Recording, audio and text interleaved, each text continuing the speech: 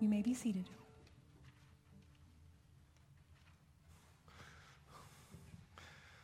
That song will preach. That's nice. And I'm hoping, I'm sensing that we're all learning to sing. I'm just thinking about, we don't talk about it a lot, but how God has given us this opportunity to come into a safe space and join our voices together in praise, and how that process has a sanctifying effect on. He's receiving the glory from that singing. We're joining with him, and it's super powerful. So if you are someone who struggles with singing in public, I was there in the past. Just wear a blindfold, and just sing. Just let it go. This morning we are in chapter 43, where we would have been last week, so your worship guide is not correct. Next week we'll be in the next chapter. I've had 2 weeks to ponder and pray and meditate, so I'm hoping for an hour. Thank you. No, this will be a normal length, but I think it is power-packed, so let's get right at it. Joseph is in Egypt. You know the story. He's now in the second of the 14 years. He's in the second 7, where he's giving out the grains. The brothers had already come one time and left. Remember, they got home and found the money they supposedly used to buy the grain is still in their sacks, and they were panicked. Some time has passed, and remember, Simeon is still in Egypt in their captivity of some kind, and so they're just kind of waiting until the grain runs out in our passage, and now they're going to go back again. But remember, what Joseph required was, if you do come back, bring the little brother, bring Benjamin. So that's the setup for our passage. I'm going to read it. Chapter 43, just get comfortable. It's a long chapter, but it's an entertaining one. It's a very exciting story. So let's read it together. Now the famine was severe in the land, and when they had eaten the grain that they had brought from Egypt, their father said to them, "Go again, buy us a little food." But Judah said to him, "The man solemnly warned us, saying, 'You shall not see my face unless your brother is with you. If you will send our brother with us, we will go down and buy you food. But if you will not send him, we will not go down.'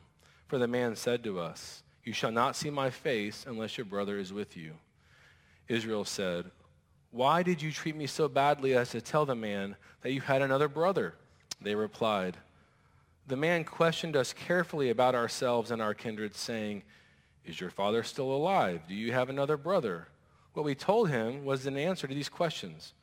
Could we in any way know that he would say, "Bring your brother down"?' And Judah said to Israel, which is Jacob, his father, 'Send the boy with me, and we will arise and go, that we may live and not die, both we and you, and also our little ones. I will be a pledge of his safety. From my hand you shall require him. If I do not bring him back to you and set him before you, then let me bear the blame forever. If we had not delayed, we would now have returned twice.' Then their father Israel said to them, 'If it must be so, then do this. Take some of the choice fruits of the land in your bags and carry a present down to the man, a little balm and a little honey, gum, myrrh, pistachio nuts, and almonds. Take double the money with you. Carry back with you the money that was returned in the mouth of your sacks. Perhaps it was an oversight. Take also your brother and arise. Go again to the man. May God Almighty grant you mercy before the man, and may he send back your other brother and Benjamin. And as for me, if I am bereaved of my children, I am bereaved.'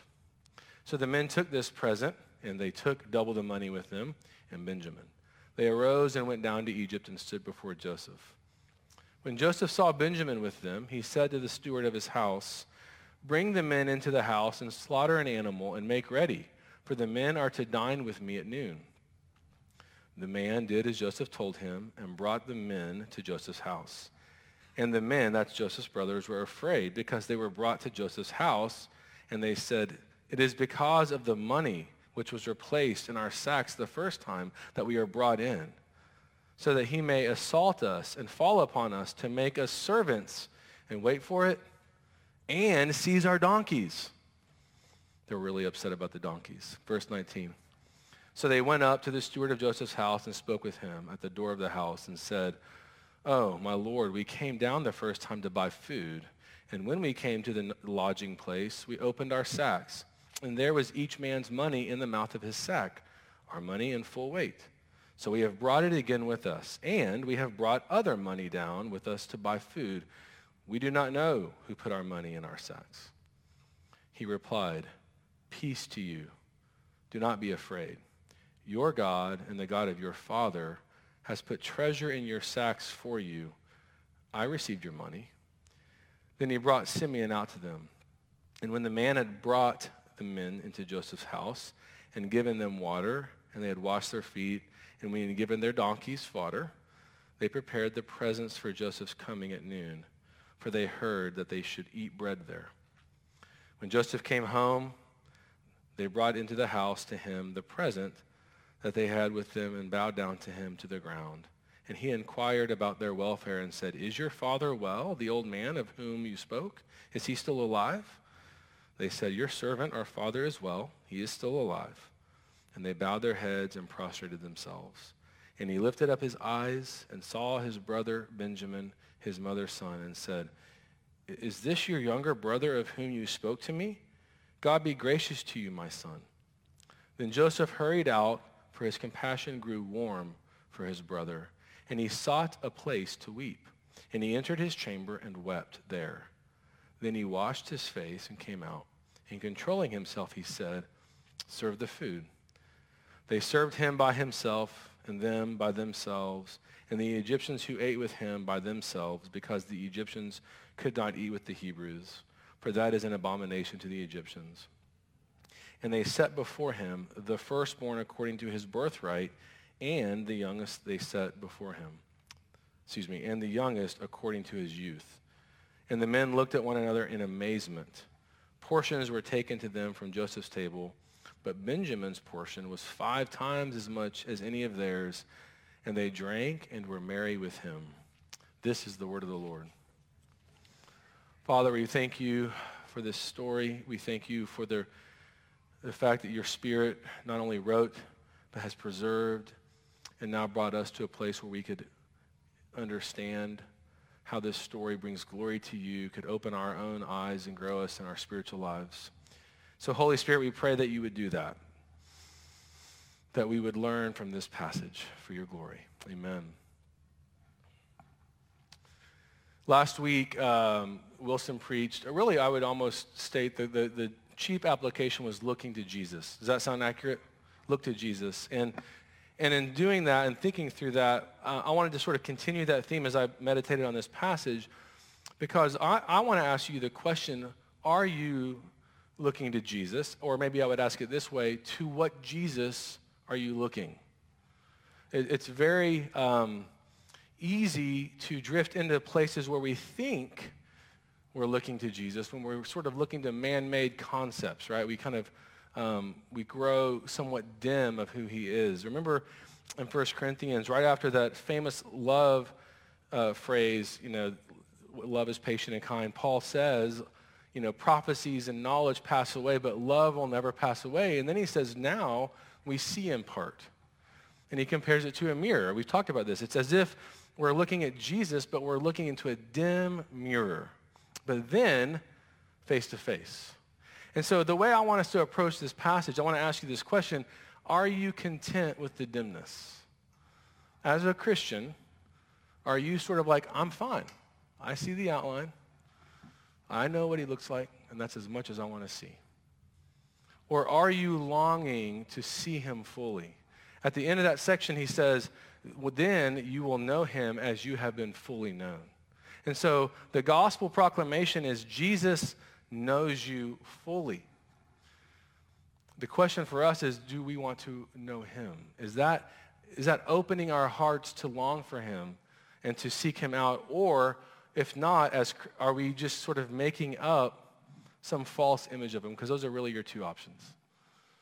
My contention is, if we could see Jesus as he is and you could see his love for you, all of us, the more vivid that image is, the more vibrant our spiritual lives would be.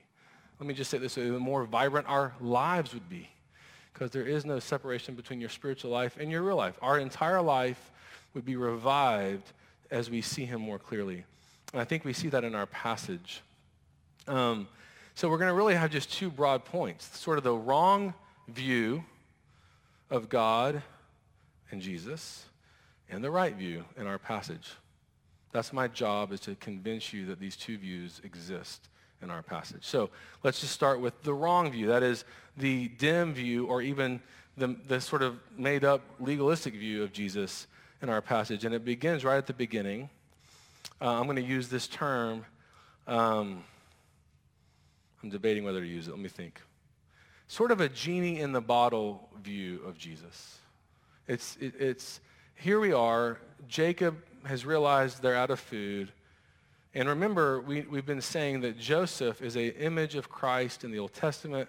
And their need right then is for the governor of Egypt, whoever he is, they don't know his name, they don't know it's Joseph, to provide them food. That's their need.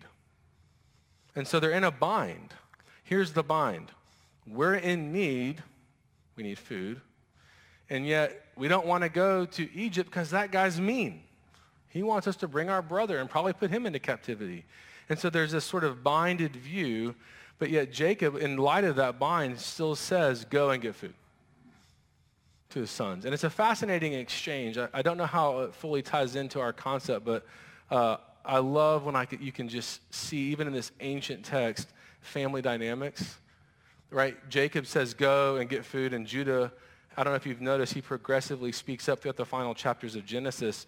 He, of course, is whom Jesus will come through his lineage, right? Judah is an amazing son, and he finally speaks up. Before it was Reuben, and Jacob listened zero to Reuben. But here's Judah, and Judah basically says, listen, we're not going without Benjamin. You heard the guy. We told you the story. If we come back, we must bring Benjamin. So why are you asking us to go without Benjamin? And then Judah, did you notice Jacob's response? Blame shifting. Why did you tell him about Benjamin? Why would you do this to me? You know, you're like, come on. So then that means all the brothers now are speaking up. Listen, this guy asked us questions. We didn't know what he was wanting. And so finally, Judah speaks up and says, here's the deal. You're going to send me. We're going to take Benjamin. We could have been there back twice by now. Let's do this. It's this fascinating exchange. And so then Jacob acquiesces.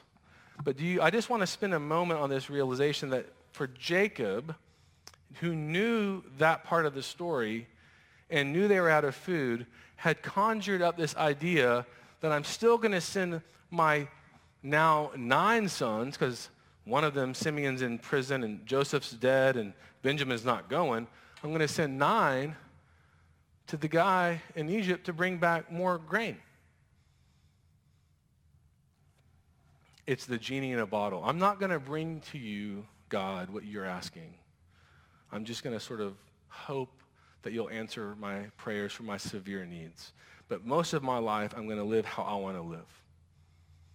That's a way, I think you might call that the antinomian view, but it's this idea that I do what I want to do, and then only with extreme issues might I worry about prayer and asking God for help, but I'm not going to give him everything. See, Benjamin was everything to Jacob. In fact, at the end of the passage, after he pronounces his benediction, he says, if Benjamin doesn't return and Simeon, he says, then I will be bereaved. And you get this sense, it's not like I'm really concerned about Benjamin. I'm just concerned about my own bereavement. And so there's this sense in which I would like to ask us all, what do we not give? Like, what are we holding back in our lives? What is the thing God doesn't get? You're still going to go to him. You're still going to pretend. We're still going to play the game. We're going to show up and do all this religious stuff, but we're not really going to give him what? Is it I'm not going to let you have our finances. I'm not going to let you have my hobby. I'm not going to let you have these secret fantasies I carry. What are the things you hold back that you're not going to let God have? Because Jesus says that you must give him everything or you have nothing, right? That's a call of discipleship. And we find that Jacob is really emulating something that carries all the way through the Old Testament into the New. And that is our tendency to want to hold back. But I want to now move to the other option, which is a pendulum swing that happens. When Judah speaks up and Judah convinces him, the other option happens, and that is now, instead of just holding back and treating God like he's just this genie in a bottle and we're never going to really give him everything, we're going to swing the pendulum and become uber religious. Like we're going to do all the stuff. And that you find when Jacob has this brilliant idea. Fine, if you must go. If you must take Benjamin and you must go, here's what I'm going to do. I want you to take some gifts. And I know that our modern era has ruined the taste of things. So pistachio nuts aren't that impressive. I get that. But this is probably like a really amazing gift. Maybe. You kind of hope. Like, I think this sounds amazing. But let's listen to the list. It's just interesting. I just want you to hear it. A little balm. A little honey. Like, just a little. Like, I'm going to send you to basically the governor of all known food, right? And I'm going to send you with a little balm, little honey, little gum. What is that? You think it's like Big League Chew? That would have been awesome. Joseph's like, that is awesome. Grape, Big League Chew, eaten in 30 minutes. And that's his goal, his thought. What's his thought? It reminds me of Peter in John 13, which if you've been here at any length of time, you've heard 3 different times. It's this just place I'm just fascinated by where Jesus comes to wash his feet, and he is a picture of our hearts. We need to pay attention. When Jesus says, I'm going to wash your feet, Peter says, no. I'm not going to let you have that part of me. I don't want you to see the part of me that is dirty. And then when Jesus says, yeah, I am, paraphrased, Peter's like, fine. Then wash my hair and bathe my face and my hands. And Jesus is like, you don't need a bath. And what's happening in that exchange with Peter feels like what's happening in this passage. It's the request of Joseph is simply bring Benjamin. And Jacob's either like, no, or fine, but I'm going to throw in extra gifts because that certainly isn't enough. There must be a trick. And both of those views hinge around the fact that God is not good. Now, I know it's the governor of Egypt, not God, but the dreams of Jacob, the realization that all the messages that have come back, there could be a sense that God is at work. But for us in the modern era, looking at the Old Testament through the lenses of Jesus, I think we can read our hearts into this and we can see. And you have this quote on the front cover of our worship guide. I'm going to read it a bit, and then we'll move into our second point. And I love it because this is Sinclair Ferguson talking about Luke 15, and he says this: I suppose we are somewhat familiar in our personal evangelism with the notion that God is seen by the natural heart as a harsh taskmaster. Remember how Jesus brings this out several chapters later in Luke 19 in his wonderfully insightful expression in the parable of the minas. That's similar to the parable of the talents. They're very similar parables, but remember, the one servant buries it, and when asked, he says, because I know you're harsh. I know you're mean. I don't trust you. You're going to harm me. And so what Ferguson is getting at is that that's our instinctive view. He says, and I say that is the most instinctive view that natural man or woman will have of the character and work of God. That God, in the pursuit of his glory, is out for the destruction of my joy. And I would say this to you, Christian. My guess is when we present Jesus to you, and when I personally, this is something I'm wrestling with you, so we're all in this, there's 2 errors. One error is, Jesus is harsh, I can't believe it. I think the other error, and I see this a lot, is I get the gospel. I get Jesus is amazing. I get forgiven. I get all that. It just doesn't satisfy. You see, it's interesting. That's good doctrine. And when I die and meet God face to face, that's the stuff I'm going to bring out. But in my daily minutia of life, that is very far away. And what Ferguson's getting at, and I think what sort of permeates our text, is that God wants all of us. He wants you to bring all of us, and you're going to have incredible delight when that affection is steered toward him. Do you believe that? Well, let's look at the 4 right views then. Those are the negative views. Again, the summary of the negative views are, I'm not going to give him everything, or if I'm going to play the religious game, I'm going to give him extra stuff because ultimately I'm afraid of being known and being exposed. And then you come to what I would call in point 2, the redeemed view, that they're about to get a crash course in of who Joseph is. And it has 4 things. The first, there has to be fear. Do you hate that? Because I do. I'm just going to confess to you, I wrestle with that concept because my flesh says, oh, God wants you to be scared. And so I've had to process this concept a lot. But it means, I'm going to say what fear means. And let me first of all locate it in the passage. The sons have come into town. Joseph says we're going to invite them over to the house. He sends his servant to the sons, and the servant explains, we're going to have you come over to the house. And they panic. They just, oh, this is about when we stole the money. Well, we didn't steal the money. And they go into this entire thing, right?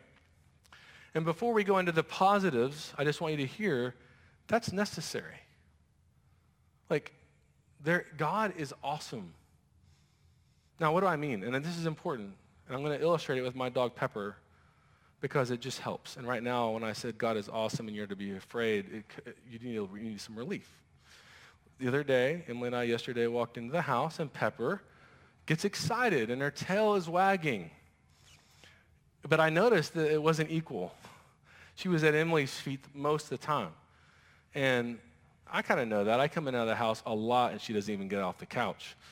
So this time I'm thinking, but this is one of those modes where she would normally jump on my knee. So I decided I'm going to put in some effort. So I'm like, come on, Pepper, come on.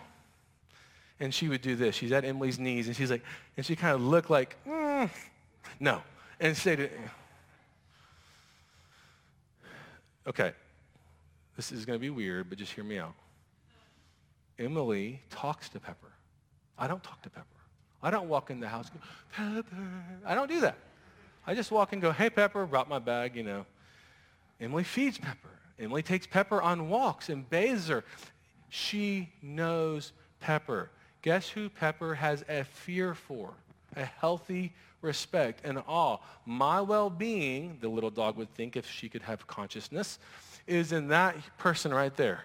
And I'm excited. And so when we hear fear of the Lord, please hear this. It's the fact that all of your needs come from and are met by Jesus. There's not one desire you can create or come up with or feel that isn't an ultimate longing for him.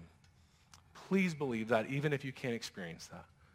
There's not one desire he can't quench. Every one of our sins are simply misplaced desires, right? This is the mud pies we're playing with mud pies. There's the holiday at the beach. And fear is the sense that we're in the presence of the one to whom all glory and honor should be paid, who created us and through whom all things are made, as Wilson preached last week. And these brothers are coming into the presence of Joseph, and they need to feel that way. It's important. And that will correct our whole, Jesus loves me, he died for me, all this. We repeat the theology, but it doesn't take teeth. It doesn't sink in because we don't recognize that he is awesome and powerful and glorious. And if he passed by, we would want to melt and want to run after him, and we want to be with him. And that's why when you hear the rich young ruler not following him, our response should be, are you crazy? Like, you have about 2 years left, maybe 1.5, and he's gone. Give it all and go and learn and sit. And that's the Jesus who loves you and is inviting you into his home. But it does have fear, and there is trembling. And I'm just going to say that. Every time we approach him, we're going to have to feel fear and trembling. That's why I think most of us don't pray. We're terrified of that feeling. Why? Is this the time I'm going to be rejected? Is this the moment? And to that, we have the second thing you need, not only fear, but peace. I love this servant who says, peace, shalom.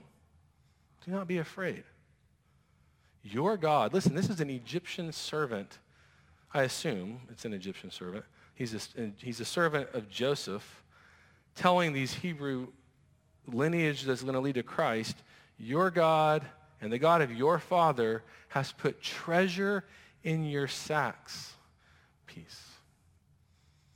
So how do we grow into a right view of Jesus? We tremble and we feel the peace pronounced. It's actually 3 times in our passage, more than it's mentioned anywhere else in Genesis. Do you feel the peace of Jesus? There's nothing in you that deserves it, and that's okay. That's not a when I say that, it's not like beat yourself up, though maybe it's rather to say it's just received. It just is. Jesus is giving you his peace. I'm not saying it's not costly. I'm not saying, but we so often pay attention to your I've got to earn it. I've got to pay. I've got to get the gum, get the little honey. What do I got to do? And it's receive his peace, right? And what would happen if you went from trembling to the reception of that peace in your daily devotional life? The third thing, you would weep over your sin. I think that would invite us to actually feel the weight of our actual sin. Now, listen, if you know me at all, you know I'm going to hit this point because I love it. This is a fascinating couple of sentences. The fact that the Bible has condensed so much and doesn't give very many details, and all of a sudden we're given extreme detail of what Joseph goes through. So he sees Benjamin. He clarifies that it's his brother.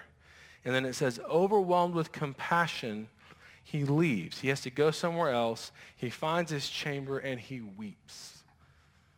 Now, we all know what that looks like, but the writer seems to want to explain that he wept so hard that he needed to then clean up. That's, we've all done that, Can you tell I've cried? His eyeliner, because he was probably wearing Egyptian, was probably running. He needed to clean it. He had been weeping. Why? Because he saw Benjamin. What does that have to do with Joseph? Well, I don't have the perfect answer, but I'll give you a few things to tease out. Number one, it tells us that his brothers have changed. Right? There has to have been a sense of did they kill him too? Bring him, because I want to know that you didn't just continue this awful stuff you did like you did to me. Did you send him into slavery too? So seeing Benjamin, he feels compassion. Secondly, scholars tell us Benjamin's in his late teens. It's hard to tell. That would have probably made him almost an infant in chapter 37 when Joseph was 17, because Joseph is now late 30s, almost 40. He entered the service. Thanks you, Cademan, for checking me on this. He entered the service of the Lord at 30.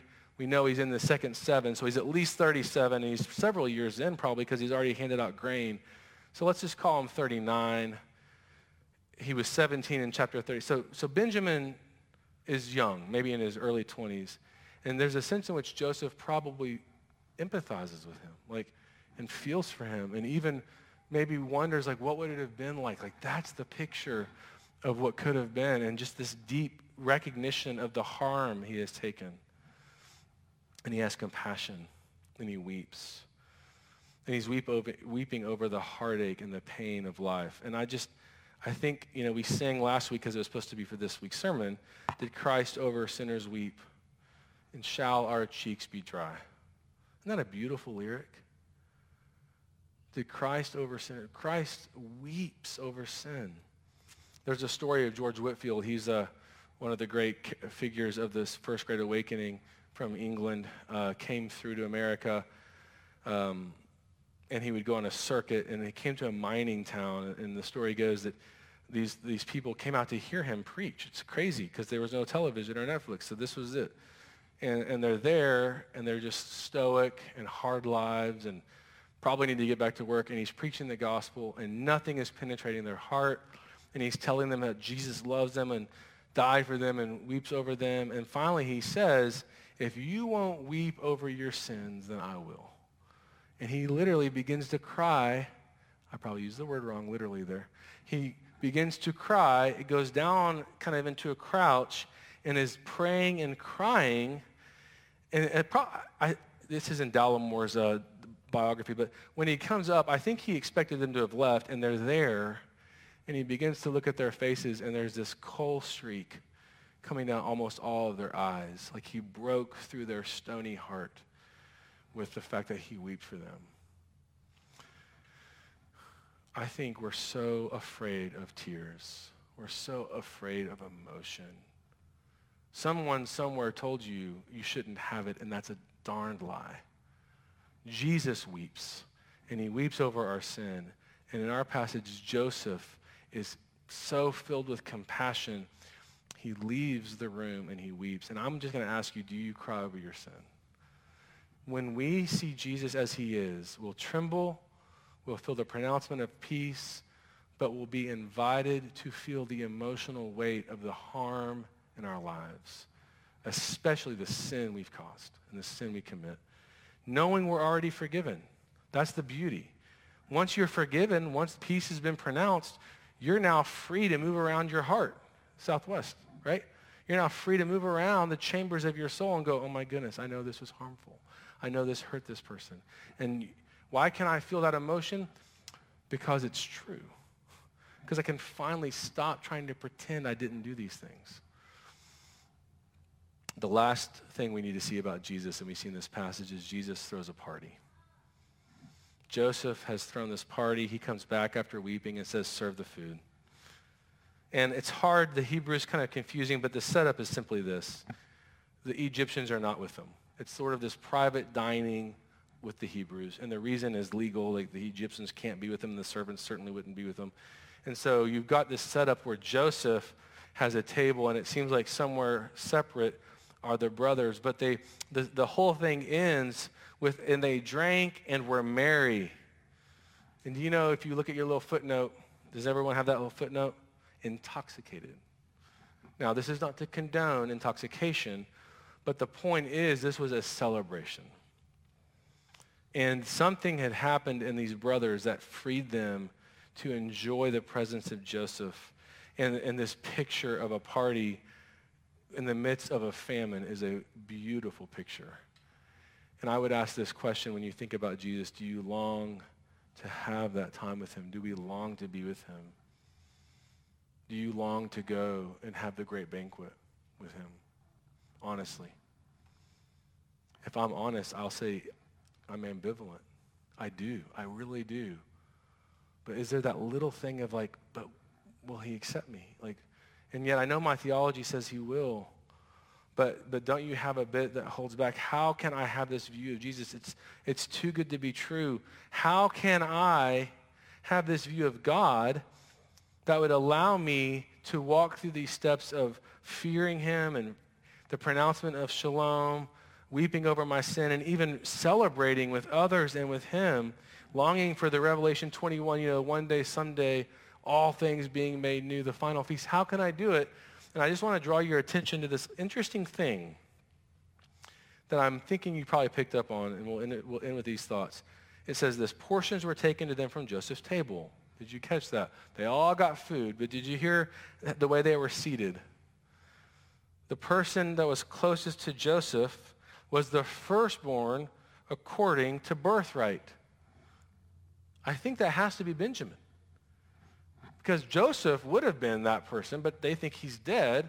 So as far as the brothers know, Benjamin has now filled that spot because Rachel is the line that Jacob obviously favored, though later we know that will shift to Judah. But in the moment, the brothers assume Benjamin. And then the next line seems to be just additional, and according to his age. So you have the youngest person, who's also the oldest, Benjamin, who's the only non-murderer of the brothers. I mean, think about that. All those brothers are sitting there thinking, we didn't tell the truth. We killed our one brother, or we sold him into slavery. And of course, if you know the room, Joseph's like, I'm aware of that. It's me. But there's one person in that room who didn't do it, and it's Benjamin. He's righteous, isn't he? And he sits between them, and they can celebrate. And that's who our elder brother is, Jesus. You see, Jesus was in every way tempted as you are without sin, that means something. Because he did that not to make you go, I didn't sin, why are you? He did it because he's like, you need me to sit between you and the Father. You need my intercession. You need me to provide for you. You need that. And trust me, that's a glorious thing. And I just want you to notice how in chapter 37, any hint that Joseph was better than them led to envy. And I hear that a lot in Christians. Well, I mean, does God just love me just because of Jesus? And we get kind of caught up. And the answer is God loves you and sent Jesus. But yes, it's because you and I must have the righteousness of Jesus. Nothing we'll ever produce would earn that righteousness. And so now these brothers see Benjamin and they're partying. It's like they finally understood. That's a big role to fill. Benjamin can have it. And Jesus is the one that did it. We need an elder brother who goes before us and doesn't sin like we did. And we have that in Christ. Isn't that beautiful? So what do you do with that? Please, as you process these thoughts, I'm going to ask you to be aware of the fact that our tendency is to swing back toward holding back from God or trying to produce some form of self-righteousness to prove our sanctification, our salvation. Remember, in the second half, it's all on the basis of mercy and grace. Jesus went before you. We can tremble. We should. We feel his pronouncement of peace. Please, brothers and sisters, hear me. We get to weep over our sin. And we had a quote last week, I think, by Spurgeon. If you don't yet want to do that, pray, Lord, help me feel the weight of my sin that I would weep. And we get to celebrate. We get to emerge in the form of a party, and we get to fellowship together. But ultimately, one day, someday, we long to be with him face to face, the triune God, with our elder brother, the one who sits between us. Isn't that good news? Let's pray. Dear Father, we thank you that you sent your Son, Jesus, to be without sin. Lord, that we needed that. And who would have ever thought that that was possible? And so, Father, forgive us for inserting heresy and saying, well, he didn't sin because he's God. But Jesus, you were fully man, and you faced every temptation and yet withstood the temptation and went to the cross so that you would be the perfect sacrifice we need. So now, Lord, when we see our sin, we know it's been covered. We know it has no more room in our lives. We know it does not taint us, Lord. We know that we are not our sin, and we can rejoice. We can rejoice over the peace you have pronounced and at the same time weep over the harm that we've caused because you have freed us to do both through your death and your resurrection and your ascension. So Holy Spirit, I pray we would be people who would do this and who would learn to see you not dimly, but longing to see you more clearly and one day see you face to face, to be fully known. In your name we pray. Amen.